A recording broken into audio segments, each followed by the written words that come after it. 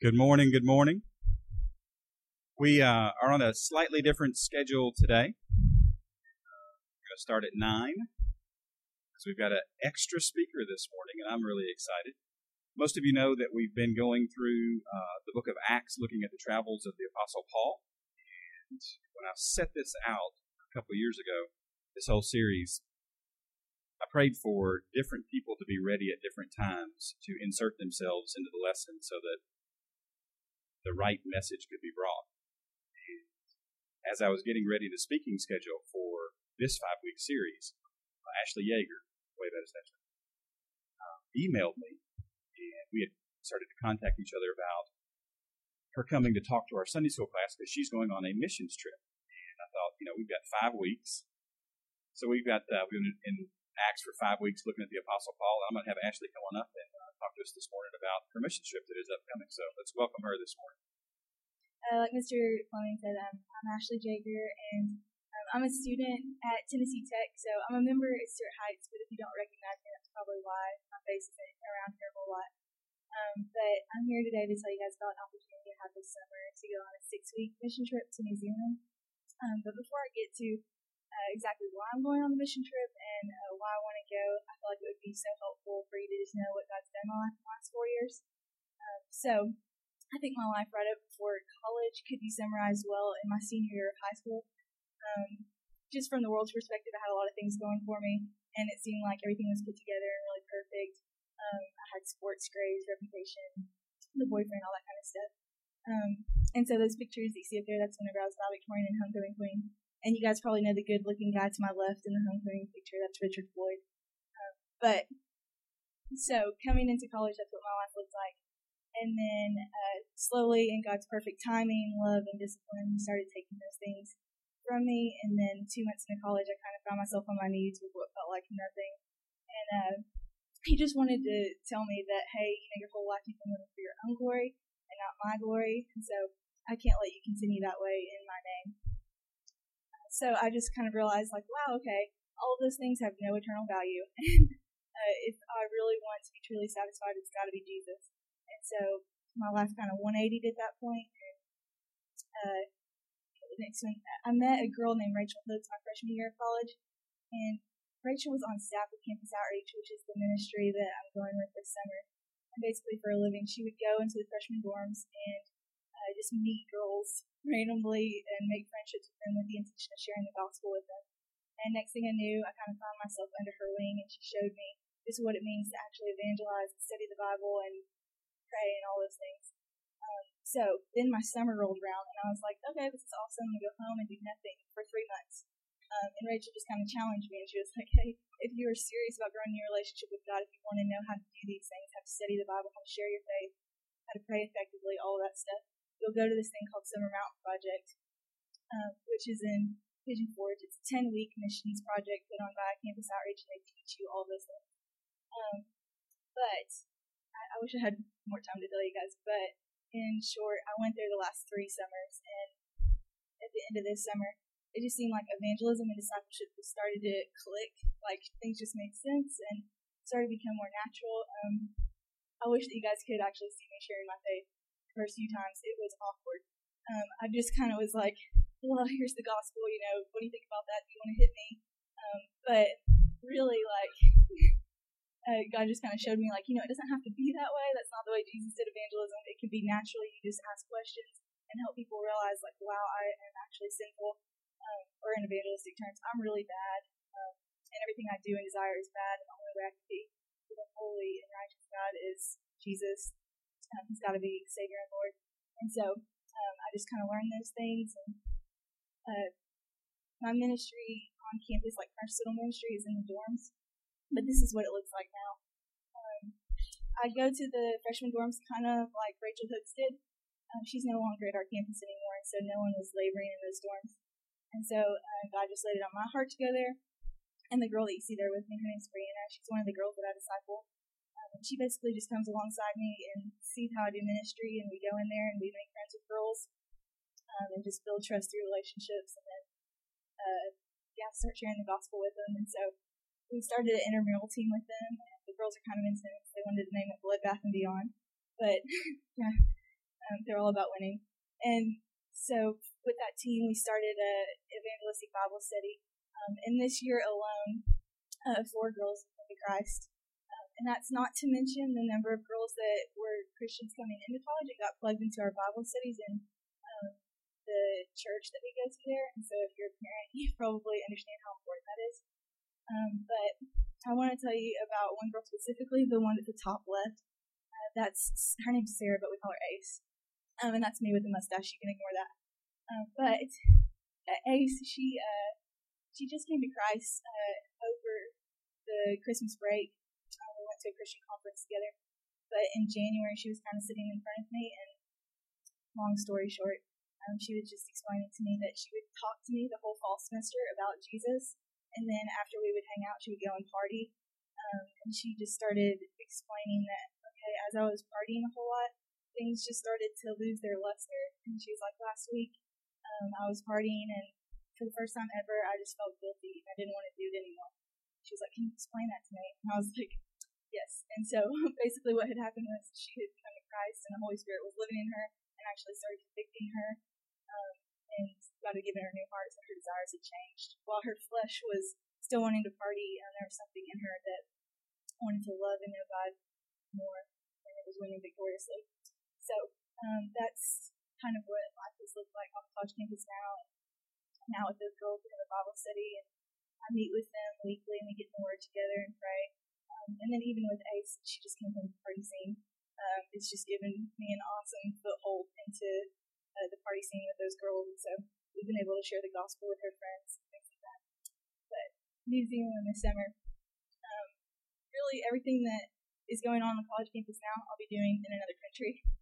This is on the University of Otago's campus. Campus Outreach started a ministry there 4 years ago, and so they're really young. And so we'll be coming alongside some of the young believers there and sharing our faith on the campus just with their friends. So really the hope is that those young believers will become believers so that when we leave in 6 weeks, there's still people there sharing the gospel in New Zealand. And then just to help out their ministry and encourage them. And then another role that I have is there's 5 of us going, 5 girls going. And so I'll be leading those girls while we're there. And these girls have solid relationships with God. They probably don't need me at all. But my role there is just to actually encourage them in our mission and make sure that they stay focused on our vision throughout the whole summer, because we only have 6 weeks and I don't want to waste a day. So, yeah, checking time. Okay. And I also just want to grow in my own world vision and know how to adapt and share the gospel in a different culture. And if you know anything about New Zealand, Christianity is kind of generationally deteriorated there.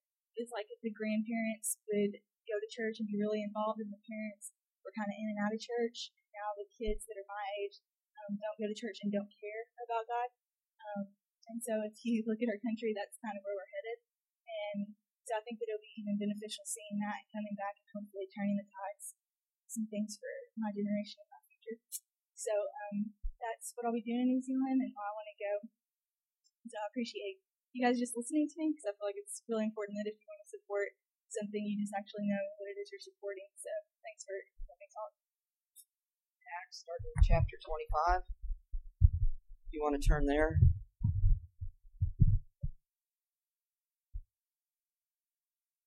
Okay. I'm not Jim today. I don't have an iPad, but I got my pad. So, and I need my glasses to read it. That's a little bit loud. He's taking care of that.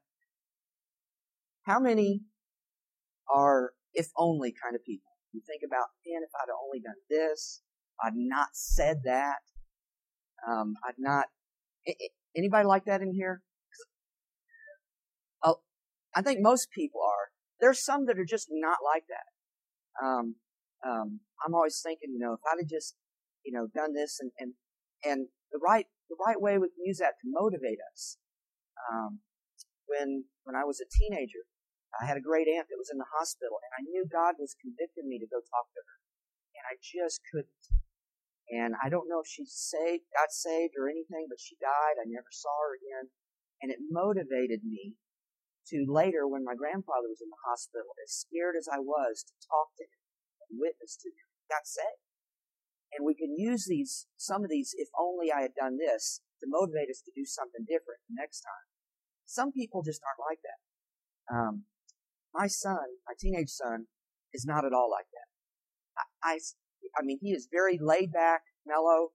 I was with him alone one time, and I said, kids are always like, I want this, I wish this would change, and I was sitting down, I was talking to him, I said, is there something, if there was anything you could change in your life, where we live, go back to an old place we lived, your brothers and sisters, things that you have, don't have, what would it be? And he stood there and he thought for a minute and he goes, "Nah, I'm good." And I was dumbfounded with that. I'm like, really? You're good? That's it? That's how he is. Some of us are kind of wired that way. I think from what we can glean from scriptures, Paul was kind of like that. Because he never looked back with any regrets, with any, if I'd only done this. There's no indication of that whatsoever. He was always looking forward and moving forward and doing exactly what God had called him to do. At the time that we come into Acts chapter 15, Paul's been in prison for 2 years now.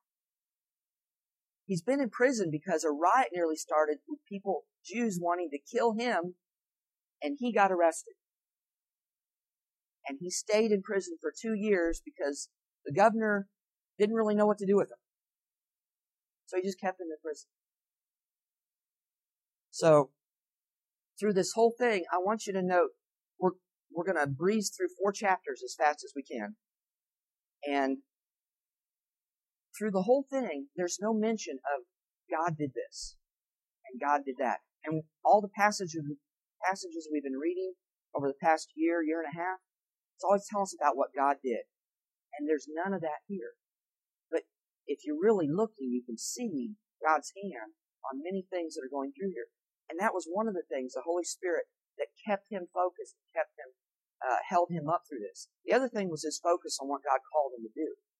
Now, who can tell me what you think the call of God was for Paul? What was his calling? Anybody?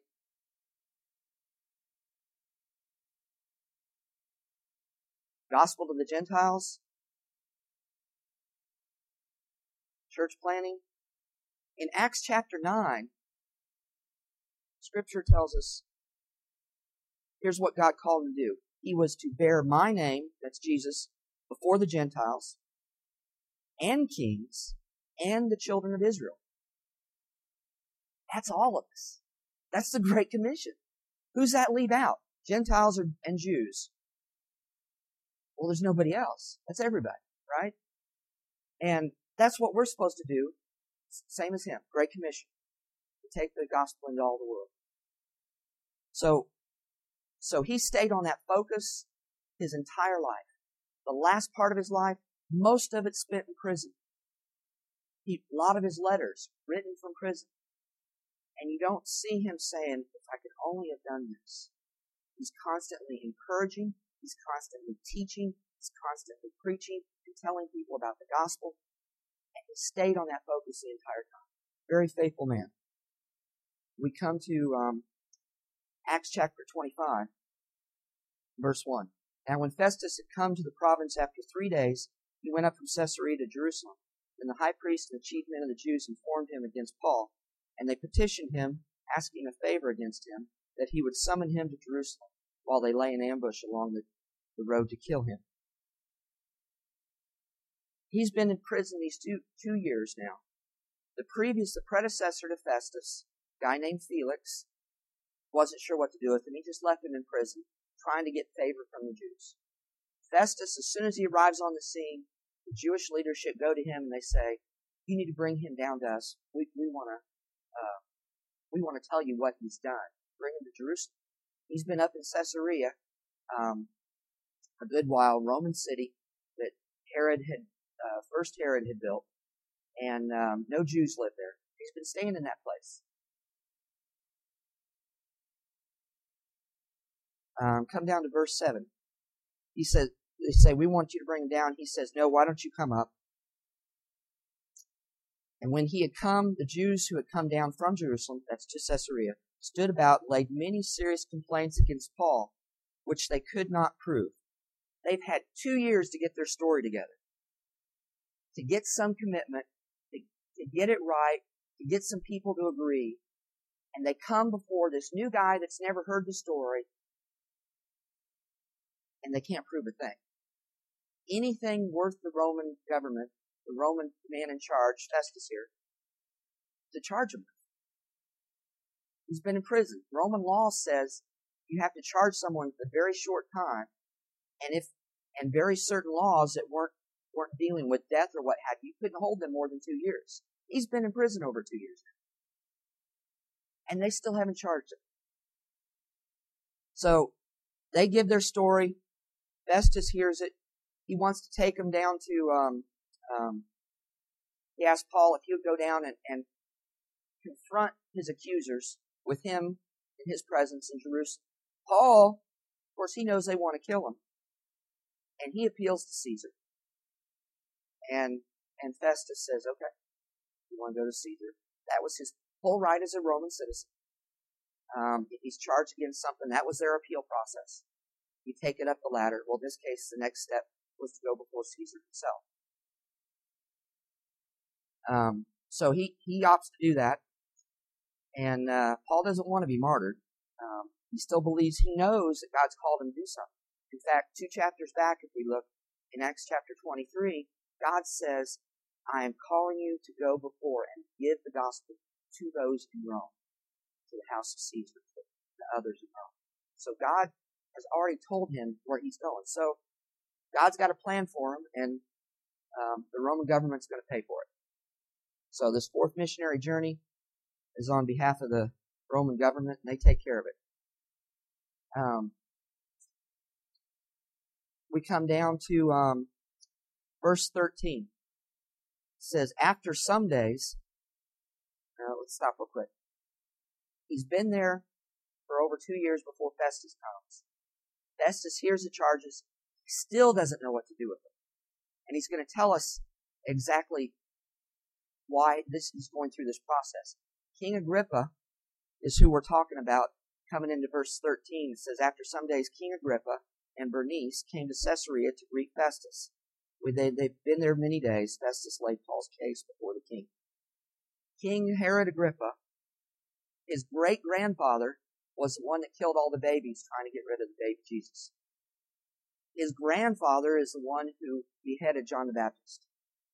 His father is the one who killed James and several of the disciples from the early church. Okay? We got a good line here coming to this man. Now this man and his sister, Bernice, are having relations together. Secretly, although everybody seems to know about it. So Paul confronts that at one point, or someone confronts that here.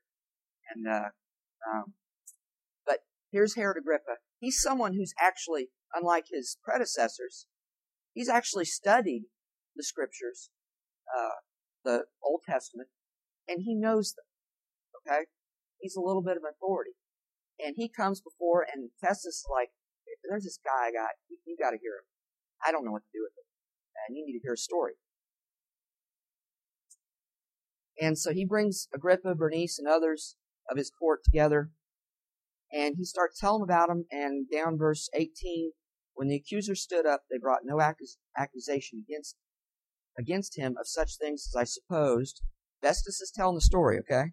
This is the governor here. But had some questions against him about their own religion and about a certain Jesus who had died, whom Paul affirmed to be alive.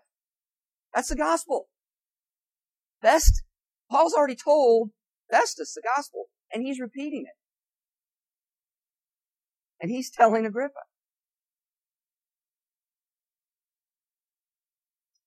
So he brings them before the next day. Agrippa, Bernice, and all those come together. He tells a story.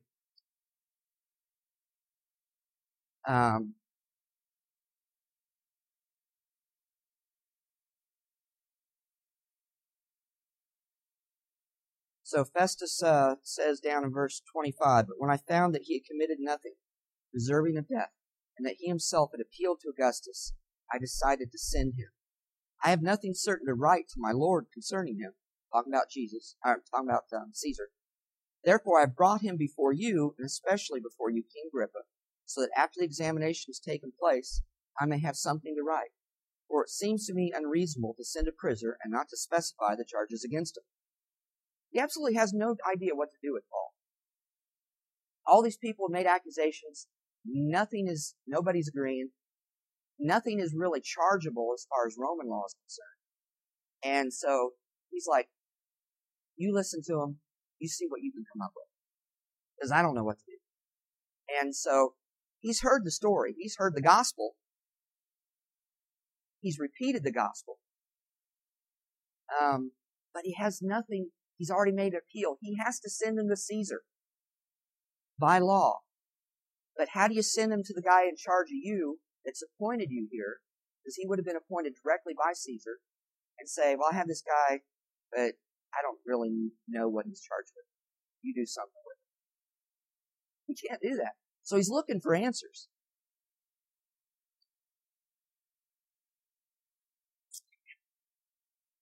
So we come to chapter 26, and Paul starts telling a story. He talks about his upbringing. He talks about his training. He was a Pharisee. He talks about how he persecuted the Jews, not the Jews, the early Christians, because it was contrary to what he believed that Scripture was all about. He's witnessing again to this king, King Agrippa, and that was his calling: the Gentiles to kings and the Jews. So he's standing before a king here. He's witnessing. He tells his whole story. Goes down starting in around 12, and he starts talking about his conversion, the Damascus Road. We did a whole lesson on that in a study. The bright light comes. Jesus says, "Why are you persecuting me, Saul?" He says, "Who are you, Lord?" And he ends up getting saved. So he's telling that story. Then he tells what happens directly after that, coming down to around 19. After he got saved, he goes out. He starts telling people, this is what happened. This is the change. And he's telling them people need to repent. You need to turn to God. Turn to Jesus, who died for your sins. He's telling about Damascus. He's talking about that. In Jerusalem, we talked about that. As he goes out farther, Judea and the Gentiles, we talked about the missionary journeys. Paul's relaying all of this to King Agrippa.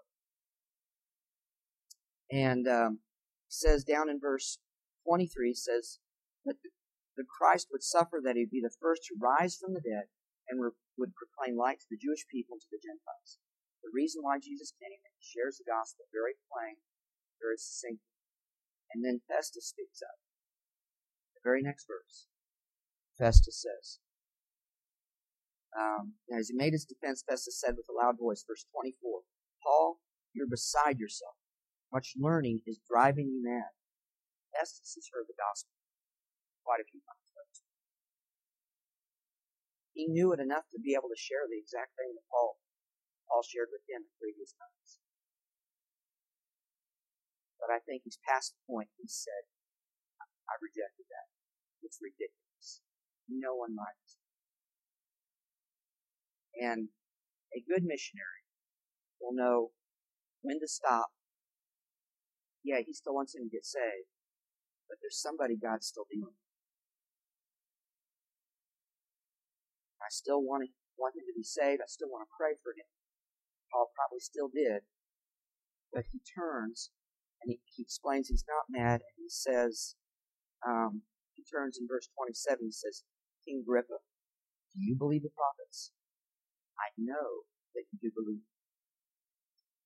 Then Agrippa said to Paul, "You almost persuade me to become a Christian." It's very ridiculous. What you say makes sense.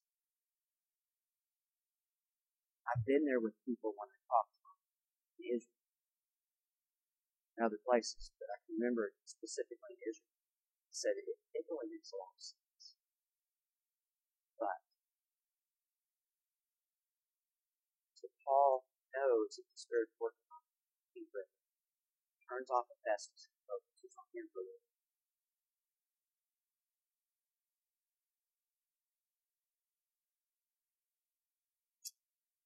Paul said, I would to God that not only you, but also if you hear me today, might become both almost and altogether such as I am, except for this change, these chains.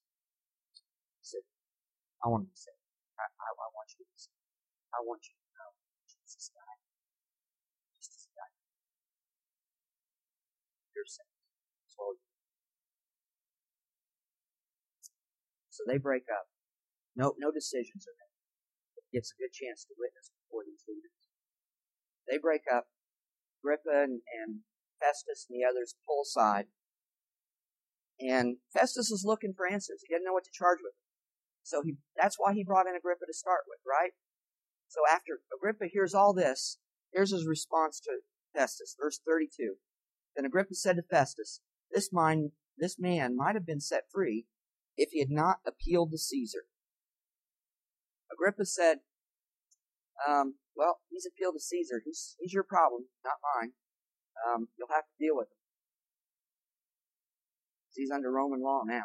Completely under Roman law. He's like, I don't know what to tell you either. Okay? Do with him what you think is right. He gives him no help whatsoever. So we come all the way down to chapter 27. And Paul sets out for Rome. They put him on a ship. Verse 1 says, when it was decided that we should sail to Italy, all of a sudden the tone changes. It's no longer he, Paul, it's we. And so now Luke is with him. Who knows how many others? But the writer, the person who wrote this, he's traveling along with Paul. Some others, as we see, are coming and going as they make stops at different places along the way. 2+ years in prison. He's a prisoner going on a ship, being held as a prisoner with other prisoners, cargo, and sent off. No more than 2 hours flight from Israel to Rome. This is going to take 6 to 8 months for him to get there because of all that goes on. In the next chapter and a half, they stop at a few sites. He starts gaining a little trust from the person that's in charge of him. They're bouncing around, and they're starting to have a little trouble because they've waited too long in the year to travel. Come down to verse 7, when we'd sailed slowly many days and arrived with difficulty. They're having troubles. The waters are getting a little bit too rough. And they're thinking, we need to find some place. This isn't it, but we need to get maybe a little closer, find some place where we can shelter for the winter. And so we come down, and Paul has this, God tells him something, and he relays this in verse 10. He advises him, verse 10, saying, men, I perceive that this voyage will end with disaster and much loss, not only of the cargo and ship, but also our lives. Saying this isn't going to end well. We need to stop right here. They don't listen to him. Because the very next verse says that the centurion was more persuaded by the helmsman and owner of the ship. It was money. We got some money to make. We need to keep moving. We make decisions like that all the time, based upon money. And I usually find when I've done that, it usually ends up costing me more when I make the decision based on money than if I make the decision based upon what God says. We're really good at doing stuff like that as Christians. So, doesn't say God does, but here's what happens. They go against what God says to stay. He tells Paul, you're going to have loss of your cargo, your ship, maybe lives. You need to stay. Next several verses. Verse 14 says, a tempestuous headwind arose. Verse 15, the ship was caught and could not head into the wind, and we let her drive. They're not in control anymore. Verse 17, Fearing lest they should run aground, they wanted to go to a nearby island. So they just said they struck sail and then they were driven. Verse 18, they were exceedingly tempest tossed and they lightened the ship. There goes the money. They're losing it already. They're still going. Verse 20, now when neither sun nor stars appeared for many days and no small tempest beat on us, all hope that we should be saved was finally given up.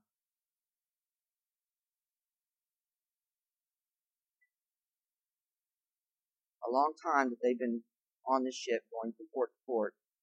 And God says, you probably need to stay here. And they say, no, we got money. So they go. They've been at this a while. In verse 21, the very start says, but after long abstinence from food, they've been going at this. And this is so serious. They're not eating. We'll see in another few verses. This storm has been driving them for 2 weeks, and they haven't eaten. That's a serious storm. These are the people run the ship. These are career sailors, and they can't control it. They're not eating. They're worried. Probably very little sleep. Those like me who don't live on a ship would have been leaning over the side most of the time. Down in verse 24, God says to Paul, do not be afraid, Paul. You must be brought before Caesar. That's what he promised in chapter 23. And indeed, God has granted you all those who sail with you. Paul has not only been witnessing, as we can assume, that he does everywhere he goes. He's been praying for the lives of these men. God says, everybody's going to be. They're all going to survive. So Paul tells this to the others. Verse 27, when the 14th night had come, they were driven up and down in the Adriatic. 2 weeks, no eating, storm solid, out of control. They start looking for shelter. They get close to an island. They say, let's get in the boats. Let's try to get to the smaller boats. Let's try to get to shore. Maybe we can be saved. And in verse 31, Paul said to the centurion and soldiers, unless these men stay in the ship, you cannot be saved. Then the soldiers cut away the ropes of the skiff and let it fall off. He told them not to come. No one wanted to listen to him. Now he's saying, you want to survive, stay right here. And they listen. His consistency, his honesty, his forthrightness, his authority is starting to come through. And they're listening. What do you have to say, Paul? And they obey without question. We come to verse 33. And as day was about to dawn, Paul implored them to take food, saying, today is the 14th day. You have waited and continued without food and eaten nothing. Therefore I urge you to take nourishment, for this is your survival, since not a hair will fall from the head of you. And when he said these things, he took bread, he gave thanks to God in the presence of them all. And when he had broken, he began to eat. Then they were all encouraged and also took food themselves. The storm hasn't stopped. They're trusting Paul. Trusting his word. Because he knows he's a man of God. They know he's a man of God. And for the first time in 2 weeks, they eat something.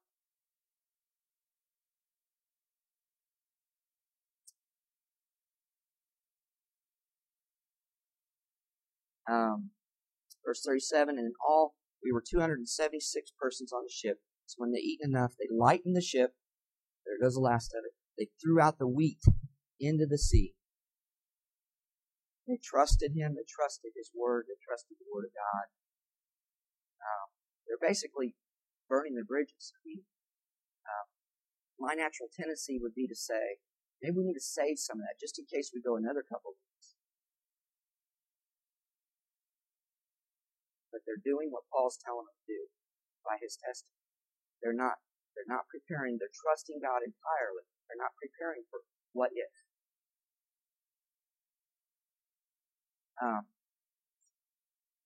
We heard Ashley this morning. I remember it's been 3 years ago now that my family went, as many of you remember, to Israel. And we had this process. We started out, opportunity was presented to us. They asked us to come. And Trish and I started praying. Then we went and we talked to my boss, who was like, I don't know, 2 months. Let's pray about it.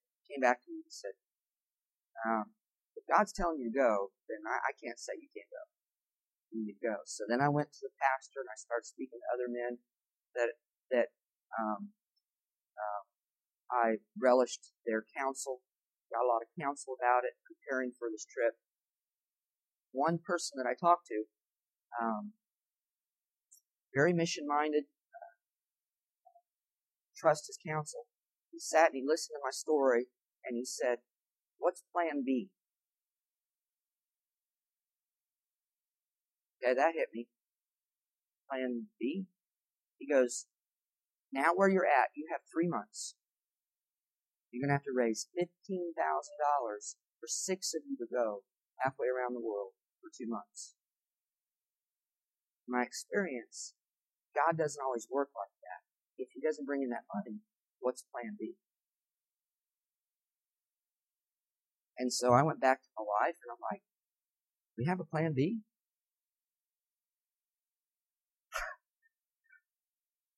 And we prayed about it, and we were sure that God was telling us to go. We didn't have a plan B. We didn't make a plan B. We were totally convinced God was leading. Now, we went through all kinds of things in the few months leading up to it. Another gentleman who counseled me said, you need to put out what you need. Let people know. Trust God with it. And don't try to undergird God in case he lets you down. Just trust him. That's where you know he's leading you. You trust him. We raised $15,200 for 3 months. Our trip cost $15,400 for the 6 of us. I can tell you story after story about it, what God did. It was an amazing, amazing experience. But there was no plan B. And they weren't preparing for a plan B. So they throw their food over. They throw all their stores over. To go through the last part quickly, they get shipwrecked. Everybody survives. They get shipwrecked on Malta. You can see the hand of God all over that. He has a ministry. He's there for 3 months. And at the end of that ministry, they take another ship and they head off to Rome. Very first thing that happens within 3 days of when he's there is Paul calls the Jewish leaders that are there, says, "Can you come over?" And he's staying. They've given him a house, be under house arrest instead of staying in prison. So he meets and greets with these Jews, and he starts telling them, and he witnesses to them. And here's what he says. It's not some unfortunate thing that I'm here for. It's not because I was wrongly in prison. It's not because I made a wrong decision and appealed to Caesar when they were going to let me go. It's not that I've had all these hardships. Verse 20, chapter 28 says, "For this reason, therefore, I called for you to see you and speak with you, because for the hope of Israel, I am bound with this chain." This is all God's plan. No regrets, no remorse, no wishing I had done.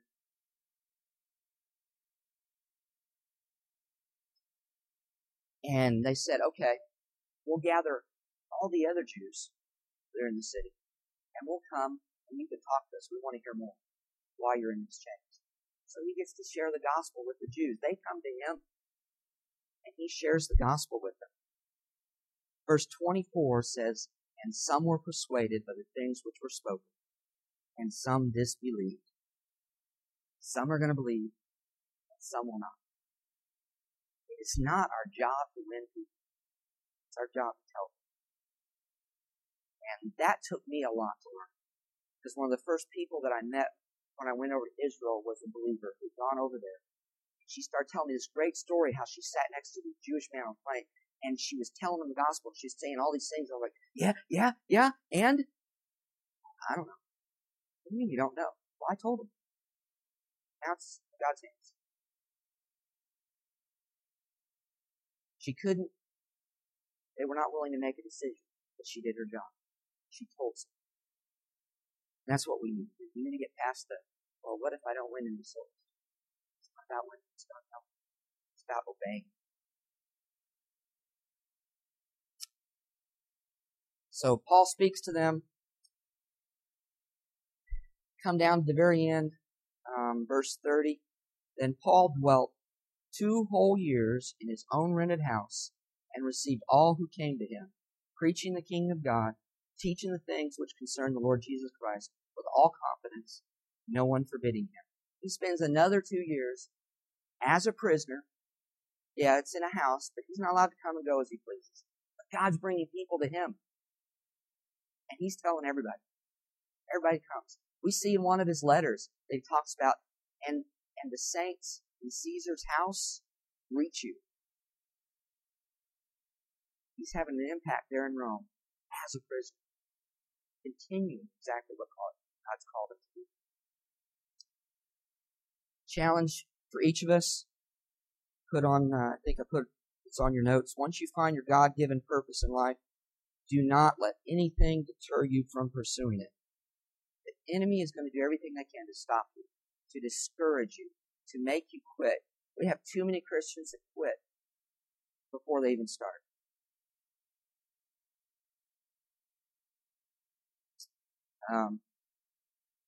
Very famous speech, World War II. England is getting bombarded, and the place is a wreck. London, the countryside, it's all a mess. There's not much hope. And Winston Churchill makes a speech. He says, we will fight among the highways, byways, we will fight in our streets, we will fight from our homes, but we will never, never, never give in. And that's not the mantra of a lot of Christians. To quit, to give up. Paul didn't quit. It's a great example for us. So, I put most of what the point of the whole lesson is and how to personalize it. Things are going to happen. Tough, out of control circumstances come up. Our children get sick. We lose our jobs. We get sick. Spouses die. Children die. Things happen we can't control. We do not let those circumstances control us. We lean on God. We lean on His Word. We don't just live in the only I have. Number 2, God is always there and always active whether we see Him or not. Our response is we seek God. I got a good friend from work that we don't always agree and butt heads a few times.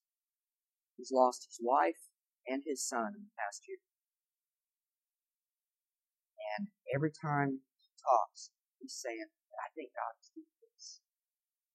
He's looking for what God's doing. I can go back to some of those I think God is doing and say, no, He wasn't doing that. But it doesn't matter. He's always looking for God in what's going on and holding on to what He knows to be true. And that's impressive. That's where we need to be. And lastly, Paul stayed faithful to his calling, and that's what we need to do. We need to be faithful to what He's called you to do. Maybe He's going to call you to be a missionary. Long term, short term, we don't know. But He's calling you to be faithful, and you can be faithful right now. Nursery, choir, Awanas, setting up tables and chairs, doing sound. Be faithful. Never, never, never quit. One last thing, little strips on, thank you for letting me share with you. Got little strips on here. This is for Ashley and her trip that's going. If you want to fill in your name, you want to promise to pray for her, we need to support her. Just like you did for me 3 years ago, you need to support her. Some of you can do so financially. She would like that very much. Some of you can do so through your prayers. She's also an offering, a monthly update, and you can get on that and hear what's going on. So do that. Pray at your tables and chairs, stacks of 7 when you're done. Thank you.